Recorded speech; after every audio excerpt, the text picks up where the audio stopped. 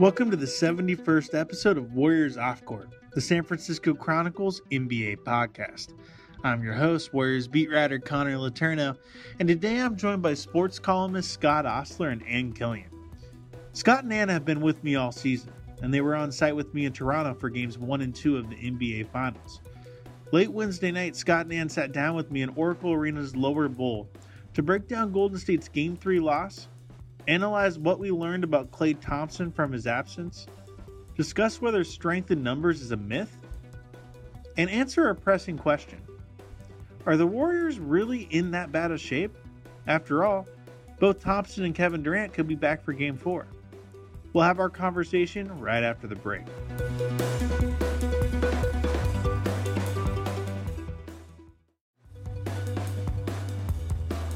On Wednesday, Scott Ostler and Ann Killian sat down with me in Oracle Arena's lower bowl.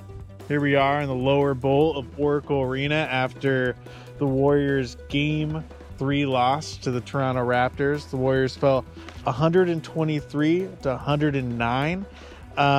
This one was pretty simple. Not a ton to really analyze. I mean, sure, we can get into the weeds a little bit, but what it came down to was this guy named Klay Thompson did not play. His first career playoff game, he did not play because of a left hamstring issue. And without him, the Warriors looked pretty overmatched. Steph had 47 points, and it was for naught. Yeah, and I mean, it's just a matter of all these injuries starting to pile up, too. I mean, yes, Klay is a very vital person on both sides of the court. He's great on offense. He's locked down on defense. But you add this to already missing Durant and missing Looney now for the rest of the series. It was a lot to overcome. The pressure was on Toronto to win this, because if they had lost a game against that depleted a team, it would have been really bad. But they didn't lose it. And they made huge shots when they needed to, and they pretty much maintained a double-digit lead for pretty much most of the game. A couple of times the Warriors got it down to like 7, but yeah, it was pretty straightforward. Steph was amazing, but other than that, there wasn't too much to write home about. Had the Warriors won this game, it would have been one of the top 2 or 3 games in their 5-year run, I think, considering all the stuff for them to. It was such a huge obstacle to overcome. For them to win it tonight would have been kind of amazing. So, we're sitting here thinking, no big deal. Also, by the way, thanks for tuning in, folks, because what we do, we write our columns and stories, and then we come out here and we refocus our thinking, and we can actually figure out what we should have written and said. So here we are. Yeah. So one of the things I know you wrote about, Scott, was whether or not the whole strength in numbers idea is a little bit of a myth, because obviously we see the T-shirts, we see the billboards. A lot was made of strength in numbers after Game 2 when you had some role players really step up, but they didn't really get many contributions from any of those role guys tonight. I mean, you just looking at this box score real quick, Draymond Green had 17, 6 for 14 shooting. I felt like he did his part offensively.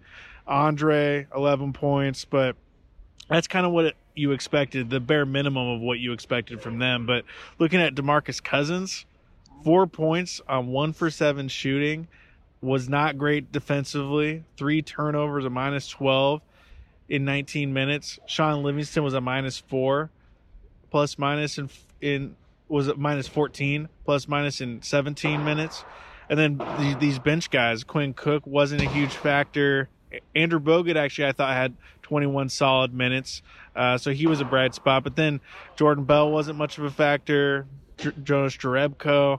I felt like they needed at least 1 or 2 of those guys to really step up to the plate, and no one really did. And I guess my question for you is that an indictment on the bench? Is that an indictment on these role guys? Or is that just a factor? Is that more of a byproduct of just how good the Raptors are defensively? Well, it's kind of both, but it kind of exposes that the strength in numbers thing, because it worked great last game when Mike Cook came in and had 3 3-pointers, and that was big. But it was such a small.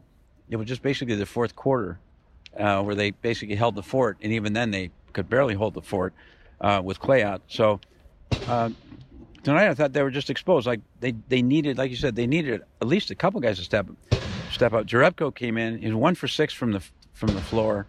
He hit a 3-pointer, but his first 2 3-pointers, one I think might have been an air ball, the other one clanged off. Their 3-point misses were really, really bad.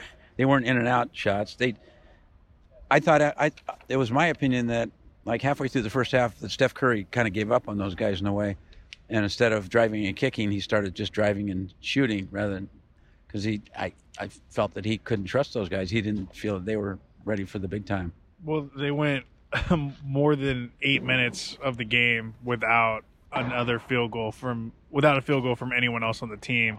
It was pretty clear from the get-go that it was the Steph show, and the reality of the situation is you need to score a lot more than 47 points to win an NBA game at this level. And what were your thoughts, man?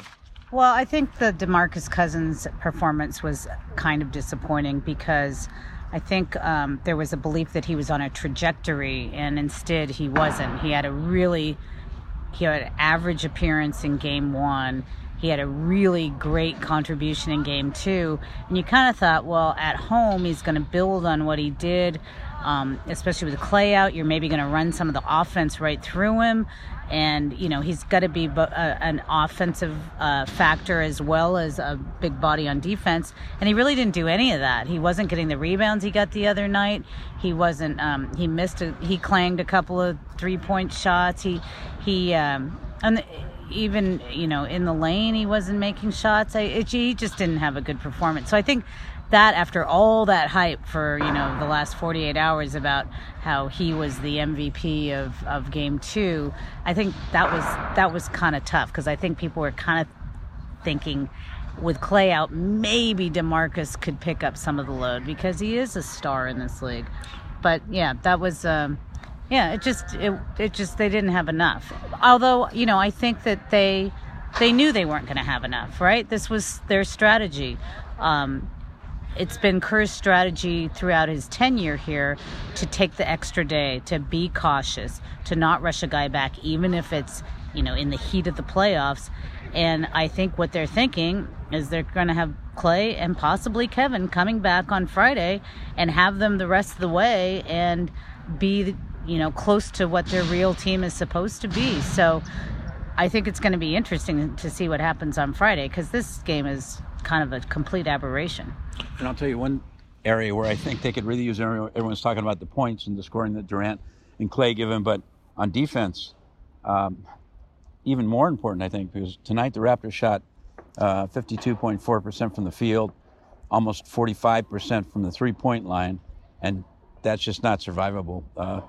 If Clay and Draymond both 20 play, for 21 from the foul line. That's great, yeah. And the thing that really impressed me about Toronto is they just don't do anything to beat themselves. I mean, they're just so savvy. They don't seem overwhelmed by the moment. And kind of as you guys just touched upon, they needed to win this game. And I think there's a lot of teams in this situation that would get maybe nervous or a little bit antsy over the fact that it is the ultimate must win in a lot of ways. And they just came out and they said, oh yeah, you guys don't have those guys? Cool. We're just going to pulverize you. I mean, the reality is, they, like you said, they were up double-digit points most of the game. They led for the final 45 minutes of this game. Their win was really never in doubt. And one thing that's been interesting throughout this series is there was so much talk about their bench and how their bench was better than the Warriors, but they've been getting it done with just really consistent contributions from their starters and then Fred VanVleet, who's their sixth man. Those 6 guys got double-digit points, and it was an extremely balanced attack. Kyle Lowry had his best game of the series, 23 points on 8 for 16 shooting, 9 assists. Kawhi Leonard overcame a kind of a rough first half to finish with 30 points, and then Pascal Siakam's doing his thing, Marcus Gasol's doing his thing, and Danny Green knocks down 6 threes. So there's nothing the Raptors do to me that is absolutely breathtaking, but they're just so efficient. They're so solid. both offensively and defensively. And I've been extremely impressed with the job that Nick Nurse, first year NBA head coach, has coached in the G League, has coached in England, has coached at the D2 level. And here he is on the biggest stage. And I feel like his game plan for every single game has been really on point. And he showed that he's not afraid of being super aggressive, as he obviously showed with that box and one in game 2. Yeah, no, he's doing a great job. He's unconventional, and his team really loves him. And considering the way he got his job, that's kind of an amazing thing because it was pretty controversial. And, you know, you think about this team. I mean, Kawhi is the superstar who arrives in, September, right? And Gasol arrives in February. This team hasn't really been around for very long together. Siakam is, new on the scene, but they've gelled, and they have. You're right about them not being. The moment's not too big for them, and to come into Oracle, to come into the Champions' home, there was a lot of emotion in this building. Though I would say, it wasn't probably it wasn't any more emotional, and maybe not as emotional as what we saw in Toronto at Scotiabank, but. They weren't fazed by it at all, and they just kind of, every time the Warriors made a tiny run, they answered right back. They every time Steph would hit a shot, they'd come back with a huge three of their own. They were just steady. They're not fazed. No, and I think that's what makes them scary. And the reality is the Warriors are down 2-1. I actually think they're in a decent position given the fact that they're facing a series deficit because, like you said, Klay Thompson is expected to come back for Game 4. The reality is he probably could have played tonight, but there just was no point in risking it this early in the series. So they're expecting him to come back for Game 4. Kevin Durant, I think, is well positioned to come back for Game 4. He's going to scrimmage tomorrow with some of the younger guys and some coaches. And assuming everything goes well, I think he should be able to play Game 4. And then it's a totally different ballgame at that point. Yeah, but if these guys, assuming they both come back, do you really think they're going to be playing 35, 38 minutes? I'm thinking more like they're going to be cautious, maybe 20 minutes apiece, something like that. So their impact it'll be considerable, but it won't be like they're just coming back full bore. Yeah, I would think Durant.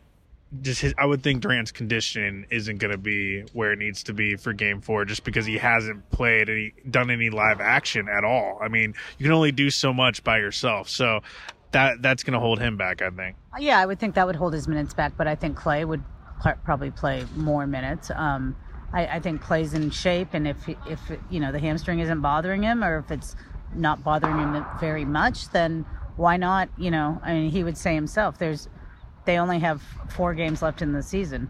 And so you're going to give whatever you have to give.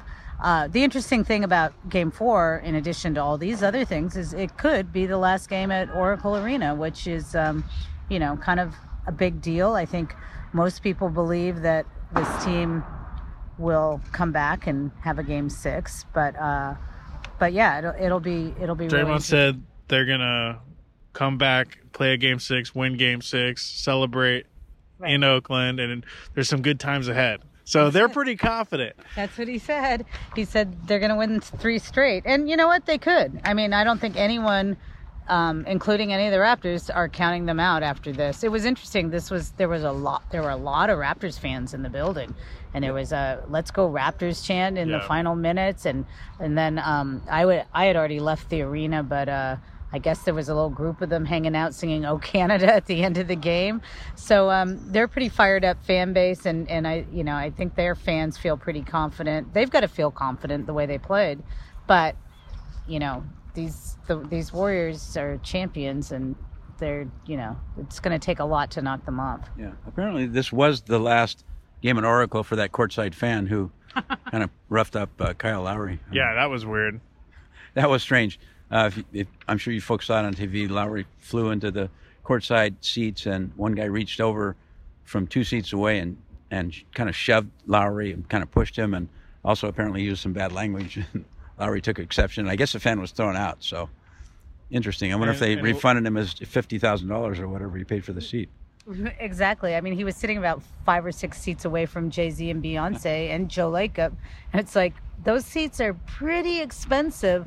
I don't know, and if you're going to sit right on the court, that's one of the benefits of sitting on the court is you may have an NBA player land in your lap. And he seemed very insulted by that. Yeah. Lowry said post-game, I hope that fan is never allowed in an NBA arena ever again. So he felt pretty strongly, understandably. I mean, also the NBA stage, you got to think if you're affording that ticket that you would have your life together, but I don't know. But maybe that's presumptuous of me. But also, if you have that ticket, you also have access to the free lounge at halftime and everything with all the free drinks. So who knows? Maybe you hit it too hard. Maybe. It's gonna be it's been a weird series in a lot of ways, and I think there's still a lot to look forward to. One question I have going forward is, can Steph be Finals MVP? Yes, he can be Finals MVP even if they lose. It would be the second time it's ever happened. What was the first time? Jerry West in 1969. I just wrote it, but I can't remember. But yeah, in a loss to the Celtics. My friend Scott Osler pointed that out to me. But yeah, I mean, if they lose the series, it's unlikely that he will be the MVP. I think at this point, if they win the series, it's becoming more and more likely he would be MVP. Just, what he did in game 2 and what he did tonight in a loss. He's playing at a, as Steve says, he does things that other people don't do, that people haven't done in the history of the game. And he's shouldering a lot of the burden. He's played amazingly since Durant went out. So I think, and there's a sentimental swell, at least among some of the people who vote on the MVP, that I think, it's kind of the one thing he doesn't have. And if you look back over their championships, maybe he could have gotten it 1 or 2 times, and he didn't. So, I think there's I think there will be a strong case to be made for Steph Curry Finals MVP. Who would it be on the Raptors? Kawhi. It would be Kawhi, but it feels like, I mean, I guess this is part of Kawhi's brilliance, is that he can have a game that doesn't feel dominant, and yet you look at the stat line, he had 30 points, 7 rebounds, 6 assists. I mean, this is part of why he's so great. Yeah, early on, I think Curry had 12 or 14, and Kawhi had 2. So he was very quiet at the start. He doesn't force his way in, but I think tonight was kind of a legacy game for Curry, whether he winds up with MVP or not. This is one of those games that when you go back and evaluate a guy's career, this is one of the games that really stands out, because it shows you what I know. Going into this game, considering that the Raptors shut Curry down in the fourth quarter with that gimmicky defense in game 2, coming into this game with all the factors, I would have bet money. I don't bet money, but I would have bet money that Curry probably wouldn't score more than, say, 22 points, because it would just be too tough. They could double, triple team him, they could bomb him, and they could use all kinds of exotic defenses. And he's only one guy. He's a little 6'2" puny guy, and I just never saw a game like this coming out of him tonight. We've talked a lot about how much the Warriors have missed Clay and Durant, but you know who they also missed tonight? Kevon Looney. It felt like there were so many times where they could have just used his steadying, stabilizing presence in that interior. Obviously with DeMarcus struggling, Andrew Bogut provided that a little bit, but he's not a guy you want playing huge minutes. Right. And there are also times where you wanted a guy who's more of a small ball center, and I felt like Jordan Bell slipped back into some bad habits tonight. He's a guy who has been really inconsistent throughout his career, and then over the past couple of weeks has been somewhat of a revelation, playing a lot more consistent basketball. But then tonight, he as soon as he stepped on the floor, he was blown up by Kawhi and was yelled at by Green, and that just took me back to a lot of moments we've seen from Jordan Bell, and you never see those moments from Kevon Looney. Yeah, he didn't look sure of himself, Jordan Bell. He looked. I was thinking, you got to get this guy off the court. He doesn't look like he belongs in the game. And Kevon Looney has, even last year, it looked like he belonged in in the NBA playoffs, and he's just a cool customer. He's so smart and so fundamentally sound. So the superstars being out, that's getting all the notice, but Kevon Looney is a huge loss, and it's going to be hard to get through without him, even if the other guys come back. Looney's one of the guys who, by not playing tonight, his stock, his salary demands for next year shot up because they missed him so much. And the flip side of that is DeMarcus's plummeted. I think he was getting real traction. I mean, keep in mind, he won't say this, but part of the reason why he wanted to come back so badly is because he wanted to buoy his free agent stock come this summer. And the market value from him has been fluctuating a lot. And I think if you're another NBA team and you're thinking about investing $10, $12, $13 million a year in DeMarcus, and you saw what you saw tonight, you might take a deep breath and reevaluate some things. Yeah, I think so. But, that's unfair because, if you look at DeMarcus's entire career, he's a star in this league. I think he's shown incredible work ethic to get in. And sure, is some of that self-serving because he wants this showcase before he hits the market? Of course. But he did do the work, and he did get back, and he did have a really big game in game 2. I just think he's just... And I kind of felt this during the regular season when he finally got in January. It's just erratic. It hasn't gelled. It's never gelled with this team. It's not going to gel in the next 4 games. And so, and in a lot of ways, that's not really his fault. But, he could come out on game 4 and have a even better game than he had in game 2. I mean, he's erratic. It's hard to know what you're going to get from him.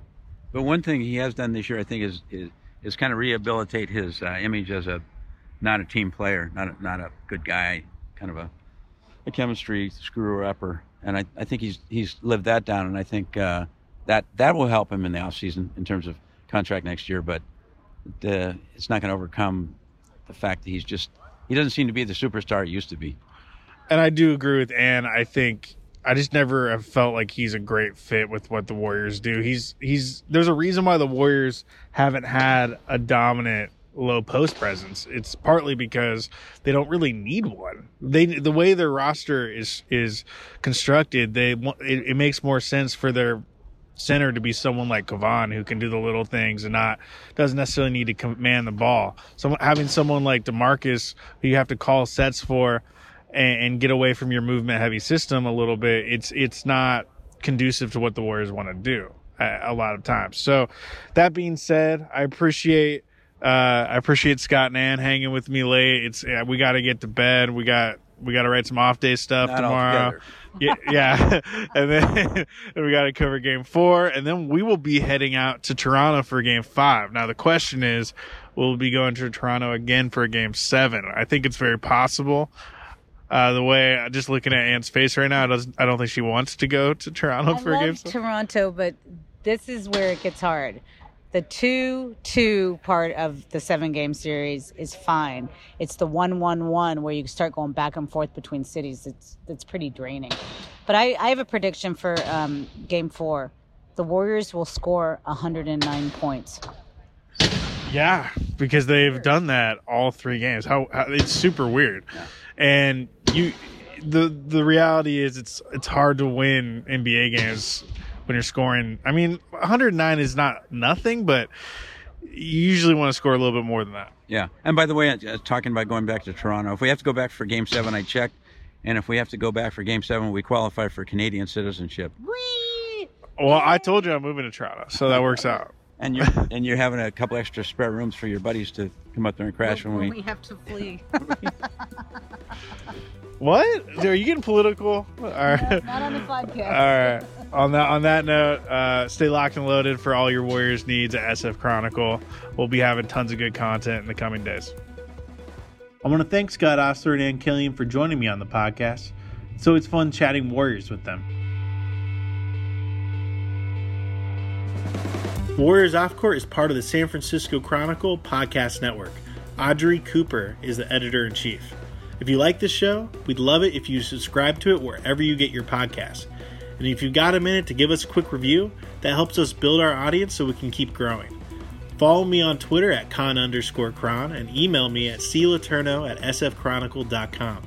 Support Warriors Off Court and a lot of great journalism with a subscription to the San Francisco Chronicle. There are print and digital editions. Find out more at sfchronicle.com/subscribe.